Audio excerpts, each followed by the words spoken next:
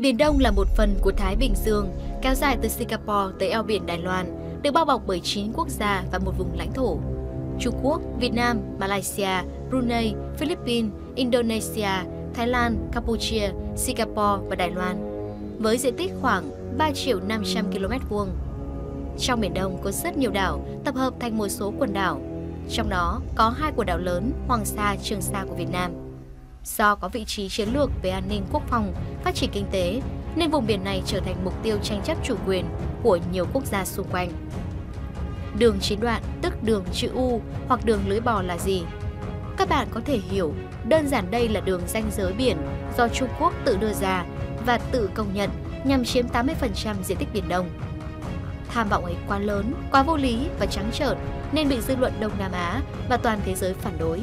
Chỉ Trung Quốc tự công nhận đường lưỡi bò do chính họ đặt ra. Mặt khác, Trung Quốc lúng túng vì không đưa ra bằng chứng lịch sử và tính pháp lý của đường chín đoạn. Trong khi chính quyền Việt Nam từ thế kỷ 17 đã đưa người ra kiểm soát quần đảo Trường Sa, thì Trung Quốc thật buồn cười mà đến năm 1946 mới có người ghé qua đây cắm cờ nhận chủ quyền rồi đi về, mà coi đây là thuộc chủ quyền của Trung Quốc. Bản đồ Trung Quốc công bố trước 1947 đều vẽ đảo Hải Nam là lãnh thổ cực nam của họ. Và lại ai cũng biết bản thân một đường nét đứt chia làm 9 đoạn rời nhau thì không thể coi là biên giới quốc gia. Hơn nữa, các đảo bên trong đường ấy ở xa Trung Quốc và rất gần với các nước Đông Nam Á khác. Vì thế xét về luật quốc tế, đường 9 đoạn hoàn toàn không có cơ sở pháp lý. Trung Quốc không thể lừa người lớn về đường lưỡi bò, nhưng trẻ con thì khác. Chúng ta đều biết trẻ con là những tờ giấy trắng, người lớn muốn vẽ gì thì sẽ ra cái đó. Ngay từ nhỏ, trẻ em Trung Quốc đã được tiêm nhiễm tư tưởng về chủ quyền đường lưỡi bò. Người trẻ Trung Quốc mặc định hiểu rằng đường 9 đoạn đó là thuộc Trung Quốc. Nhận thức chứ không phải bất cứ điều gì khác là thứ nguy hiểm nhất trên Biển Đông. Từ những năm 1940, các thế hệ người Trung Quốc được các sách giáo khoa địa lý tuyên truyền rằng cực nam đất nước là Jammu Asa. Jammu Asa là cách Trung Quốc gọi bãi ngầm James ở phía nam Biển Đông, rất gần bờ biển Malaysia. Từ bài học này, những đứa trẻ Trung Quốc bắt đầu hình thành nhận thức về cái gọi là đường 9 đoạn. Một bài tập phổ biến với chúng là tính khoảng cách từ cực Bắc đến cực Nam Trung Quốc qua bản đồ và kết quả 5.500 km. Trung Quốc từ lâu ý thức được điều đó, họ tận dụng mọi cơ hội tuyên truyền về đường lưỡi bò, từ sách giáo khoa cho đến tạp chí khoa học, cả trong nước lẫn trên thế giới. Bộ sách Wow, những bí mật kỳ diệu dành cho học sinh Việt Nam của tác giả Trung Quốc, cho học sinh từ 6 đến 16 tuổi bị phát hiện có hình ảnh minh họa đường lưỡi bò. Vụ việc khiến nhà sản xuất bản cấp phép và yêu cầu đơn vị phát hành thu hồi sách và chỉnh sửa nội dung. Ngay gần đây, việc tiêm nhiễm đường lưỡi bò cho trẻ em Việt Nam được nâng lên tầm cao mới bằng cách lồng ghép vào phim hoạt hình chiếu rạp. Bộ phim Abominable được chiếu ở Việt Nam đã xuất hiện hình ảnh đường lưỡi bò. Cách đây 1 năm rưỡi, sự việc tương tự xảy ra khi phim Operation Red tự Việt là Điệp vụ Biển Đỏ bị ngưng chiếu tại Việt Nam. Phải thừa nhận rằng Trung Quốc rất mạnh, xảo quyệt và tinh vi.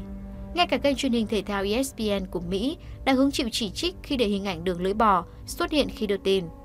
Trung Quốc trong vòng 5 năm qua, kể từ khi đưa ra yêu sách đường lưỡi bò 9 đoạn, Cục Học thuyết Tứ Xa đã ráo riết đầu tư tăng cường hoạt động bồi đáp 7 thực thể họ chiếm đóng trái phép cho quần đảo Trường Sa của Việt Nam thành các đảo nhân tạo với tổng diện tích lên tới hơn 13 km², chiếm khoảng 95% tổng diện tích các đảo tự nhiên và đảo nhân tạo ở quần đảo Trường Sa hiện nay. Trong đó Trung Quốc bồi đắp thành 3 đảo nhân tạo lớn có đường băng dài 3.000 m, đủ để cho các máy bay chiến đấu hạng nặng có thể cất hạ cánh. Trên đá chữ thập có cả sân bay với đường băng rộng khoảng 55 m, dài 3.000 m, cùng cảng biển có thể tiếp nhận các tàu cỡ lớn. Trung Quốc cũng đã biến đá Subi thuộc quần đảo Trường Sa Việt Nam thành đảo nhân tạo lớn thứ 2 về diện tích, lớn nhất với quy mô xây dựng công trình trên Biển Đông. Đến nay, tổng diện tích của đảo nhân tạo Subi lên tới khoảng 4,14 km². Trên đảo nhân tạo mà chiếm đóng bồi đắp trái phép này, Trung Quốc xây dựng tổng cộng gần 400 tòa nhà. Với nhận định của các chuyên gia quốc tế đều là có khả năng là các công trình quân sự có năng lực phục vụ từ 1.500 đến 2.400 binh lính đồn trú.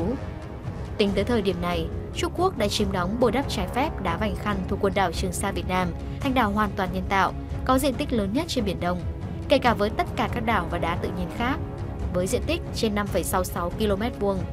Trên đảo nhân tạo này, Trung Quốc hoàn thành xây dựng sân bay, cảng nước sâu nhằm biến nơi đây thành một căn cứ quân sự. Tất cả chiến thuật tinh vi ấy nhằm mục đích cuối cùng hiện thực hóa tham vọng xâm chiếm mục tiêu lâu dài của Trung Quốc, độc chiếm Biển Đông. Cảm ơn các bạn đã theo dõi.